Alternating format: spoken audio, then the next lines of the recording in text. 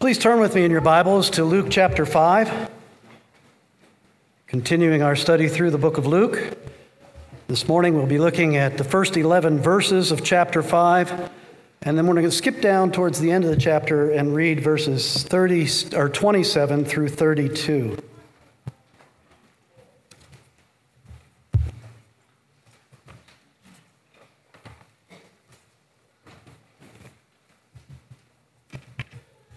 Luke chapter 5, beginning in verse 1.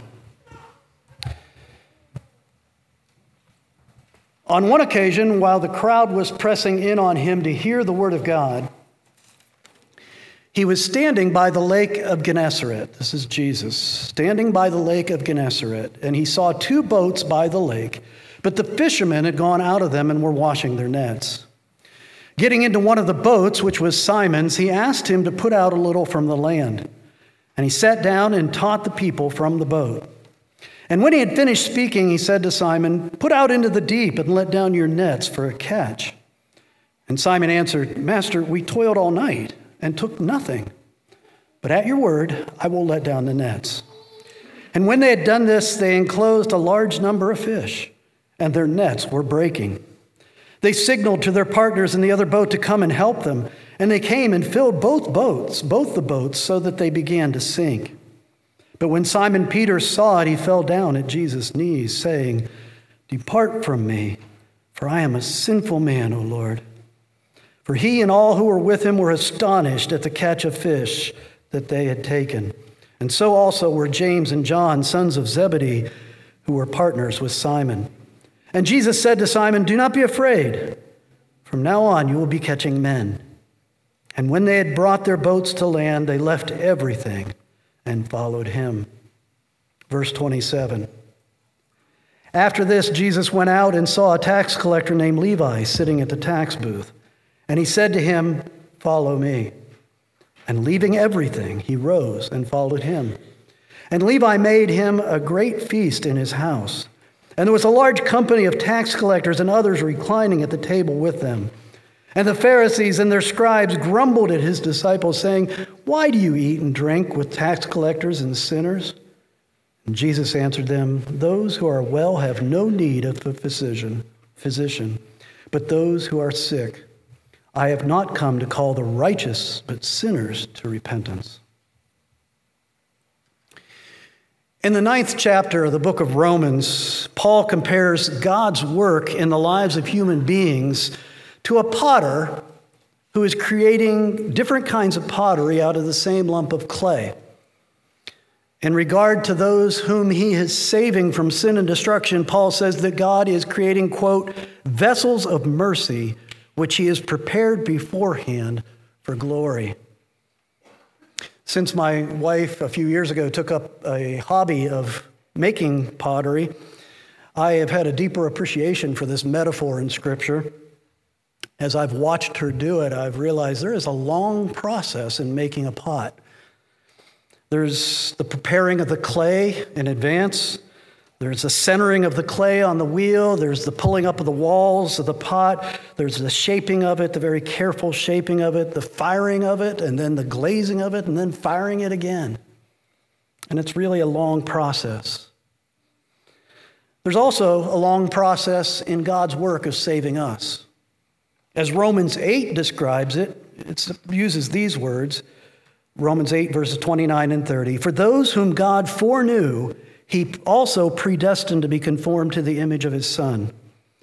And those whom he predestined, he also called. And those whom he called, he also justified. And those whom he justified, he also glorified." That's the very long process of God the potter making vessels of mercy prepared for glory. It begins before the foundation of the world, and it doesn't end until after the second coming into eternity future. What's interesting is that in that salvation process, in that process of creating a disciple of Jesus Christ who follows Christ and looks like Christ, we don't actually become fully aware of God working in us until well into the process. Well after he has already begun his work. When I share my testimony with someone, I will say that I made a profession of faith and became a Christian when I was 16 years old. That's when I finally understood the gospel.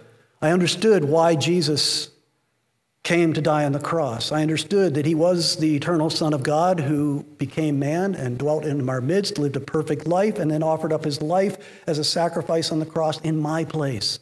And he there on the cross bore the penalty for my sin, the hell that I deserve for eternity. I understood that, and I believed it, and I committed my life to follow him. I call myself a Christian from the time I was 16 on.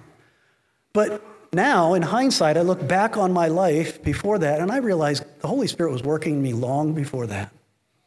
Long before that, I became aware that God is real. He exists, and somehow he knows about me. And I struggled. I was seeking for peace. I was seeking for forgiveness, but I didn't know how to find it. And I was coming under greater conviction of sin. And that was the Holy Spirit. Preparing the ground, plowing the ground, fertilizing the ground, getting ready for the seed of the word to come, to be planted. You see, God's work in making a disciple begins long before we understand that he's actually working.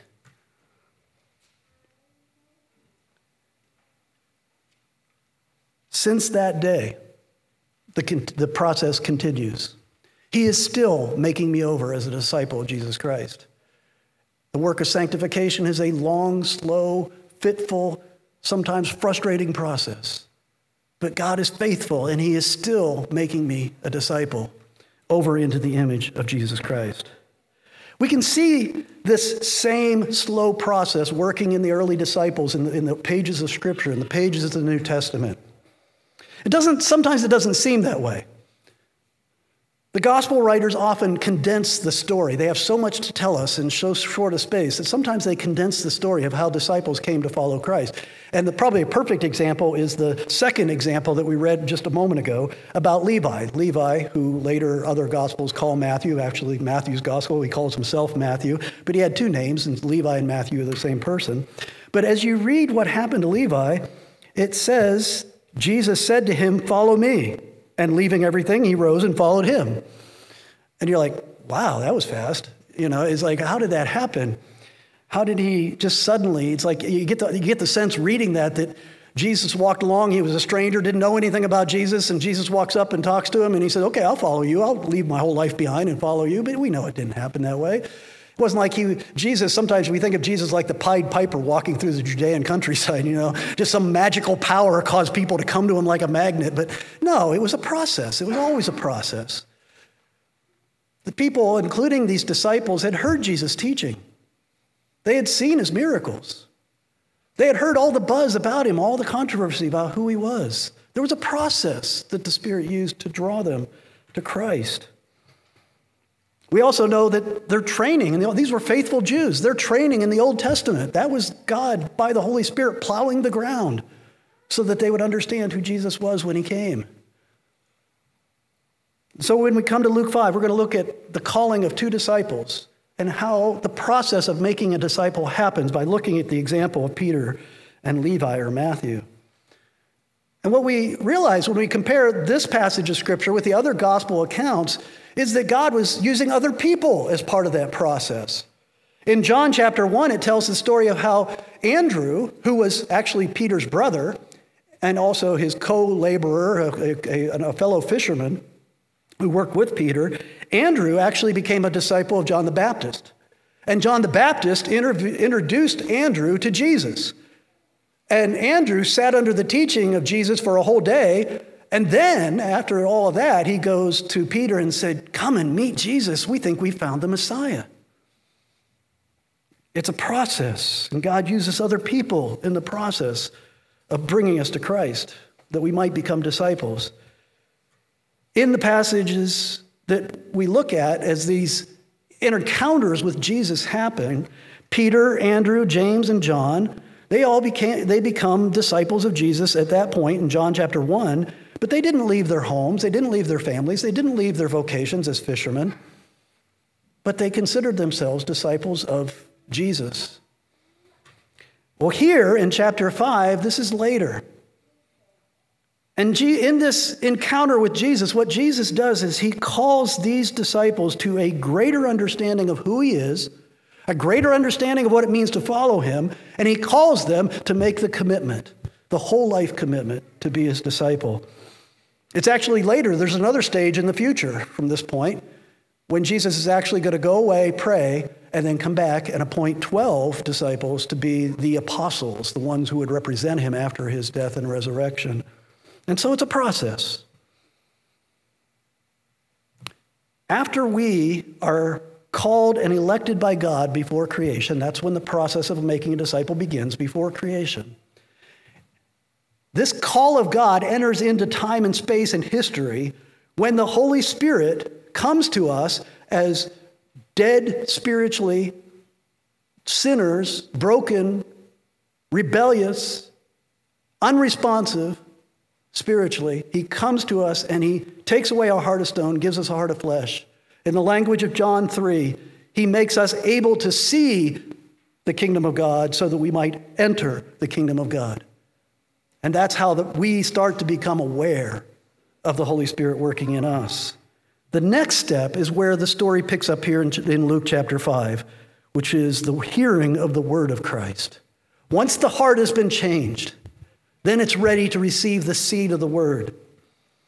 One day, Jesus comes to Peter's workplace on the shore of the Lake of Gennesaret, and the other gospel writers call that the Sea of Galilee. It's the same body of water, about 13 miles long, 7 miles wide, the Sea of Galilee or the Lake of Gennesaret. Peter and his co-workers are on the shore. They're cleaning their nets after a long, hard, frustrating night of fishing on the lake because they didn't catch any fish. Probably the worst night of fishing they ever had. The crowds have come with Jesus. At this point in his ministry, the crowds are following him around. And the crowds come with him. And so here's Peter and Andrew and James and John, and they're cleaning their nets, and their boats are there on the shore. And all these people come, and Luke says that they crowd in on Jesus to hear his word. They're so anxious to hear his teaching. They're crowding in on him. And you get the idea that Jesus has gotten backed up to the shoreline, and he's starting to feel claustrophobic. And so what he does is he says to Peter, he says, "Can I use one of your boats?" And he steps into the boat, and he asks Peter to push it out a little ways from the shore. And it's actually an ingenious way to preach and teach, because you've got the shoreline, which is kind of a natural amphitheater, and then you've got the calm water, like a kind of a natural sound system, so to speak, amplifier to amplify his teaching. And so he begins to teach the people. This emphasizes the role of the word of Christ in making a disciple. The word of Christ is central to the process of making a disciple. You know, words are amazing things. We take them for granted. But it's how we know one another. I mean, when we come in contact with each other in time and space, and physically we're in the same place, how do we get to know one another? How do we connect? It's through our words. What an amazing gift God has given to men and women and children that are made in his image, is that my soul can connect with your soul. The only way we can do that is by me speaking words and you hearing those words and receiving them. And through our words, we make connection. And it's actually through words, you think as a man and a woman eventually come together to be husband and wife, it's words that makes that first connection. And the relationship grows through good communication of words to one another. But when we communicate ourselves, when I want to communicate my soul to your soul, I'm going to use words in a sinful way. I'm going to use words in a way that reflect my fallen nature. I'm going to want to try to put forth the best image of myself that I possibly can. And I'm going to distort who I really am to try to make you think I'm a better person than I really am, because I'm a sinner. So I'll try to deceive with my words or hide with my words. But when Jesus speaks to us, he's perfect. He's got no sin to hide. He has no inclination to distort this communication of who he is to us. His words are perfect. And through his words, we get to know him perfectly. The words of Jesus Christ are essential in making a disciple. Romans chapter 10, beginning in verse 14. How then will they call on him in whom they have not believed? And how are they to believe in him of whom they have never heard? And how are they to hear without someone preaching? So, Paul says, faith comes from hearing, and hearing through the word of Christ. No one is saved without faith. And no one exercises faith without hearing the word of Christ. The word of God is essential in making a disciple.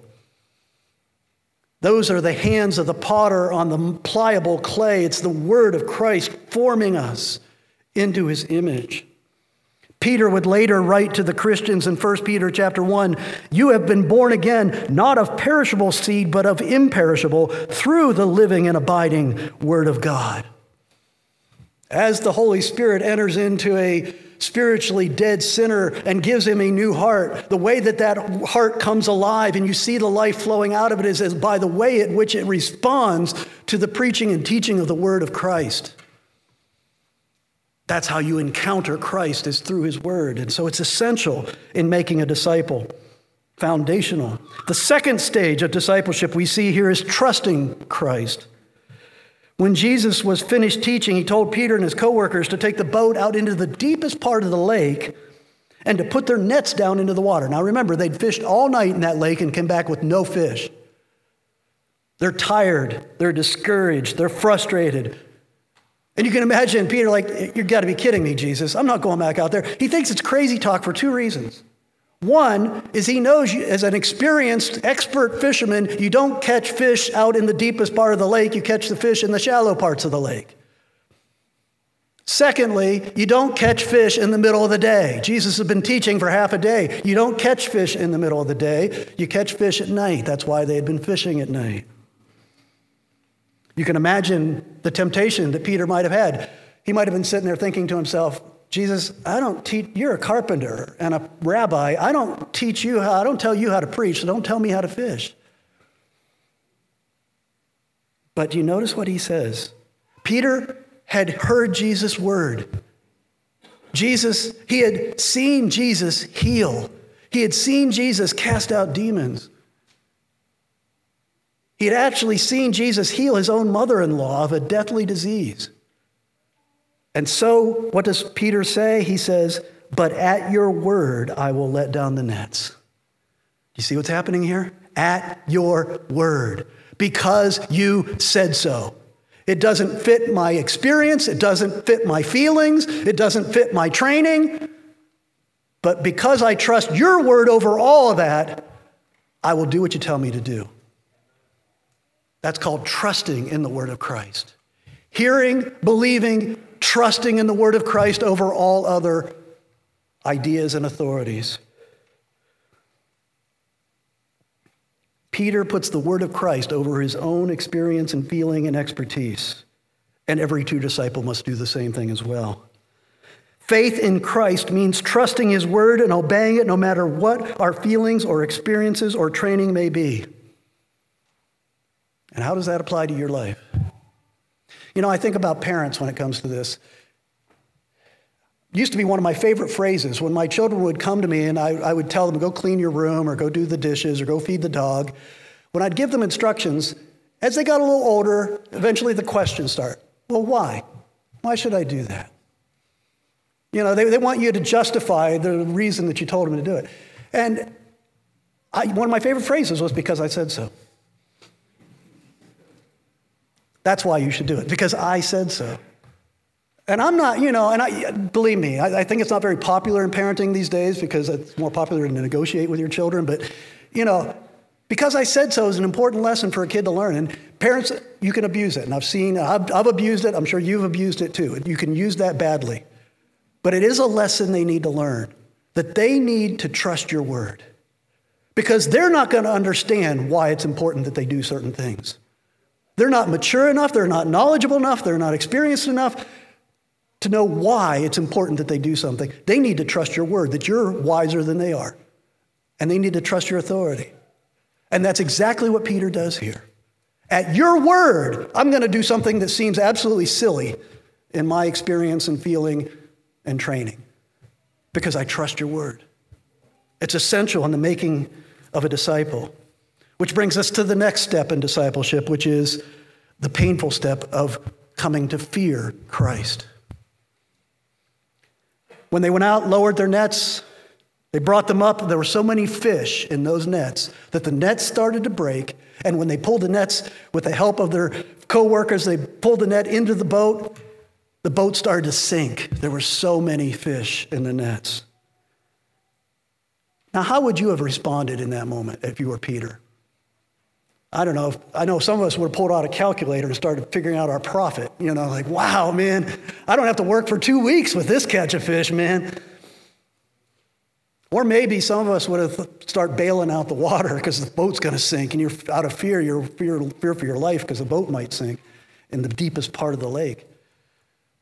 But no, Peter falls on his knees before Christ.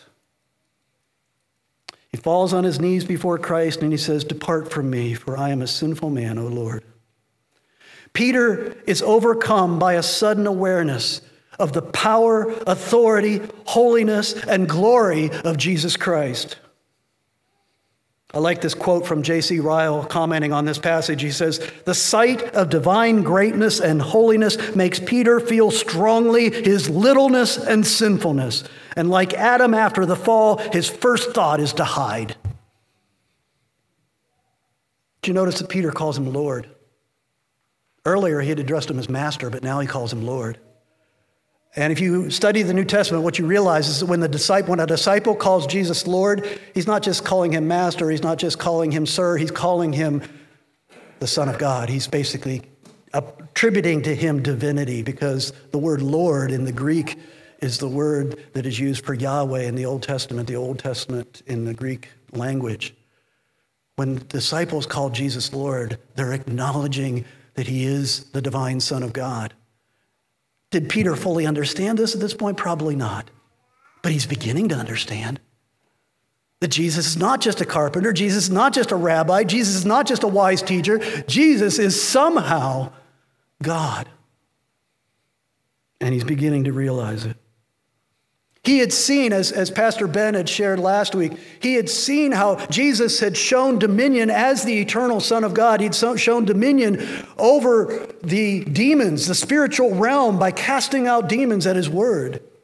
He had shown dominion over disease and brokenness by healing the sick.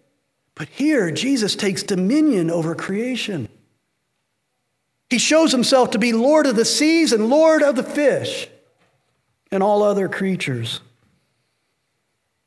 We have the mystery here of the union between Jesus' divine nature and his human nature. Somehow, Jesus didn't just somehow know where the fish were. He put them there because they wouldn't have been there otherwise. That's not where fish gather in the middle of the day. He put them there so that Peter could catch them. Jesus is Lord of the fish. Jesus is Lord of the sea. Jesus is Lord of creation. And as Peter realizes this, he falls on his knees, overwhelmed with the glory of Christ. Later, Jesus would walk on the sea and invite Peter to join him by faith. Later, he would speak to a violent storm and stop it by the power of his word alone. Later, he would tell Peter to go and pick out and fish for one particular fish, and when he pulled it out of the water, it had a coin in his mouth that Jesus made sure was there so that he could pay the taxes. Jesus is Lord of all creation. The fear that Peter feels in this moment is the same fear that Isaiah had when he had a glimpse of the glory of the pre-incarnate Jesus Christ as he was seated on his throne. 800 years before Peter, Isaiah has this vision of the glory of Christ. And how does he respond? Same way Peter does. "Woe is me, for I am undone." Peter is so overcome by the glory of Christ, this infinite distance between who he is as a sinful man and this glorious, holy Christ. And he's overcome by his guilt and his shame and his sense of unworthiness. And he asked Jesus to leave. He asked Jesus to leave. And I'm sure that Peter is eternally grateful that Jesus did not say yes to that prayer. You see, realizing your unworthiness and fearing the judgment of Christ because of your sin is a necessary step in the making of a disciple.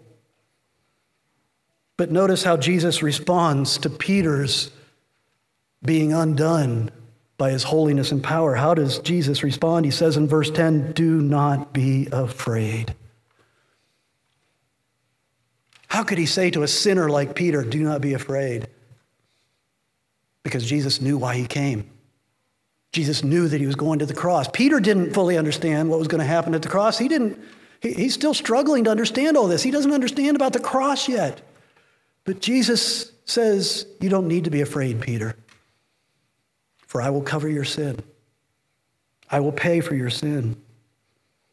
Jesus came to transform our terror in the presence of a holy God as sinners in his sight, to transform that terror, cowering in the presence of a holy God, to transform that into what the Old Testament calls the fear of the Lord, which is reverential, which is loving, which is intimate, which is the beginning of wisdom and the beginning of life. That's what Jesus is saying to Peter. You need to fear me, Peter, but fear me as a redeemed sinner and a son of the living God. You know, Levi, when you look at Levi's conversion, it didn't require a mind-blowing miracle to be convinced that he was a sinner deserving eternal condemnation. That's, I think, because Levi was a tax collector. We've talked about tax collectors before. They were the representatives of the oppressing, hated Roman government, the ones who extorted taxes, tolls, tariffs from the people so that their enemy, the Roman Empire, could oppress them more. They were seen as traitors and collaborators. They were the lowest of sinners in the eyes of the Jews. That's why people like Levi and Zacchaeus, other tax collectors and sinners, prostitutes, that's why they so quickly came to Jesus. They didn't need a miraculous catch of fish or some grand miracle to show them that they are a sinner before this Holy One. Like the other tax collector whom Jesus saw in the temple, who cried out to God, God, be merciful to me, a sinner. That's really what Levi is saying in this short phrase. As Jesus said to the judgmental Pharisees in verses 31 and 32, the ones who judged him for associating with tax collectors and prostitutes and sinners, he said to them that he came for those who would recognize that they're spiritually sick, those who recognize they're unworthy, those who recognize that they are sinners who deserve condemnation, and that he has nothing to offer those who think that they are righteous in and of themselves, those that are blind to their sin, those that self-justify. That brings us to the fourth step in making of a disciple, which is to leave all in order to follow Christ. Look at verse 11. Peter, James, and John left everything and followed him. In verse 28, talking about Levi, says, and leaving everything, he rose and followed him. When you think about it, really, Levi is paying the bigger price here to leave and follow Christ, because he was probably filthy rich, and I mean literally filthy rich because of his extortion of taxes. He was probably a very wealthy man. And when he left the job of being a tax collector, he wouldn't get it back again in the future if he changed his mind. Peter actually did go back to fishing for a little while after the crucifixion of Christ, if you remember the account. But Levi could never go back. He left everything in order to follow Jesus. Jesus made the terms of discipleship clear over in chapter 14. Listen to what he says there, beginning in verse 25. Now great crowds accompanied him, and he turned and said to them, if anyone comes to me and does not hate his own father and mother and wife and children and brothers and sisters, yes, even his own life, he cannot be my disciple. Whoever does not bear his own cross and come after me cannot be my disciple. Verse 33, and so therefore any one of you who does not renounce all that he has cannot be my disciple. Later in chapter 18, Jesus is going to tell a rich ruler that in order to follow him, what he has to do is go and sell all his belongings and give the money to the poor, and then come and follow him. As you are being made into a disciple, you realize more and more that that's what it means to follow Christ, is that you leave behind everything that you treasure and make him the focus of your treasure in life. He is your treasure. Now, I'm sure many of you are thinking, well, most of the people in this room, when they decided to follow Christ, didn't give up their family, didn't give up their home, didn't give up their job. What does it mean to leave everything and follow Christ? What Jesus is talking about here really is the first commandment. The first commandment given to Moses, Book of Exodus says, you shall have no other gods before me. That's what God says. You shall have no other gods before me. Jesus is saying, as the Son of God, I will not just be part of your life. I will not just be the Lord of your Sunday or the Lord of your Wednesday night or the Lord of your 6 to 7 o'clock in the morning. I am the Lord of your life. You must have no other gods before me. I will not tolerate idolatry. To become a disciple of Christ is to make him your life.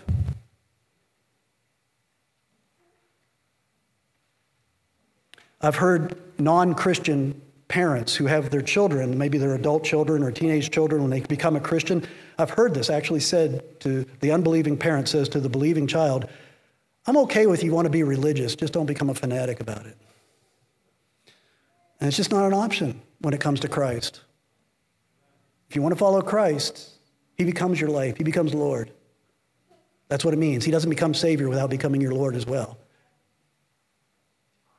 After the rich ruler, though, rejects Christ, Peter says to him, he says, see, we have left our homes and followed you.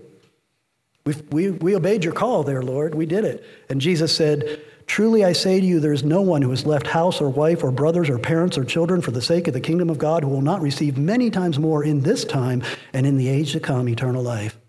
You see, that's what the disciple comes to understand, is that when you subjugate your family, your job, your identity, your possessions, your wealth, whatever it is, once you bring those under the lordship of Christ and submit them to his lordship and follow his word in the way that you interact with these persons and things, what happens is he gives them back to you in a much better form, a much better family, a much better sense of possession and place and status and identity in the world. And he gives you eternal life. All these things in their perfected form for eternity. So you're just exchanging the flawed and the temporary, the limited goods of this world for the eternal goods of his kingdom. That's what he's talking about. You must leave all and follow him. He is Lord. Which brings us to the final step of the making of a disciple in this world, which is in verse 10, where Jesus tells them that they must begin proclaiming him and his word. Jesus says to Peter, James, and John, from now on, you'll be catching men. You'll be catching men. You've been catching fish, now you're going to catch men. It's interesting, the word in the Greek is actually a combination of the word catch and life. In other words, you're going to catch men and women and children for life. Instead of catching fish in order to kill them and eat them, you're going to catch men in order to give them life. The ultimate catch and release. And that's what Peter did. Day of Pentecost. The day of Pentecost, he stood and he preached Christ, crucified and risen from the dead. And 3,000 plus came to become disciples of Jesus Christ. Levi left all to follow Christ, and he throws a banquet, and he invites all his tax collector and sinner friends to come and meet Jesus. You see, when he delivers you, he frees you, he takes away your sin, and he adopts you into the family of God. That's the way a disciple responds, is I've got to tell others. I've got to share this with people who need to know the Jesus that I've come to know. What draws people to Christ is when we share his word. Remember, his word is essential to making and developing disciples. We share his word, and then we celebrate his grace through our worship. Sharing his word and celebrating his grace is how we draw others to know Christ. God is the potter. We are the vessels of mercy that he has prepared beforehand for glory. We are in process. Where are you in the process this morning? Where are you in the process of the making of a disciple? Are you listening to the word of God? You're being drawn, you're interested, you're curious? Listening to the word of Christ, finding it intriguing. Maybe you're in the beginning stages of being a disciple of Christ. Are you learning and beginning to trust in the word of Christ, starting to put the word of Christ over what you're being taught in the classroom, putting the word of Christ over what you desire, over your hobbies, over your pleasures in life, over your lusts, over your relationships in life? You're starting to trust the word of Christ and obey even when you don't understand? Are you beginning to fear Christ, to see that he is so much more than what you used to think he was? That he is truly the Son of God. He is the creator of the universe, and he is the judge of all mankind before whom all will have to stand one day. And because of the gospel, are you beginning to understand that he has taken away your fear of his judgment and condemnation and replaced it with peace with God? Are you maybe stuck in that fourth stage that I talked about, surrendering all? But as you call yourself a disciple, but really Jesus is just part of your life. He's not really Lord. Would that really describe your life? Maybe you're stuck at that fourth stage. And then finally, are you sharing Christ with others because you love him so much and you see what he's done in your life? You know, and it really helps to understand that we're all in process.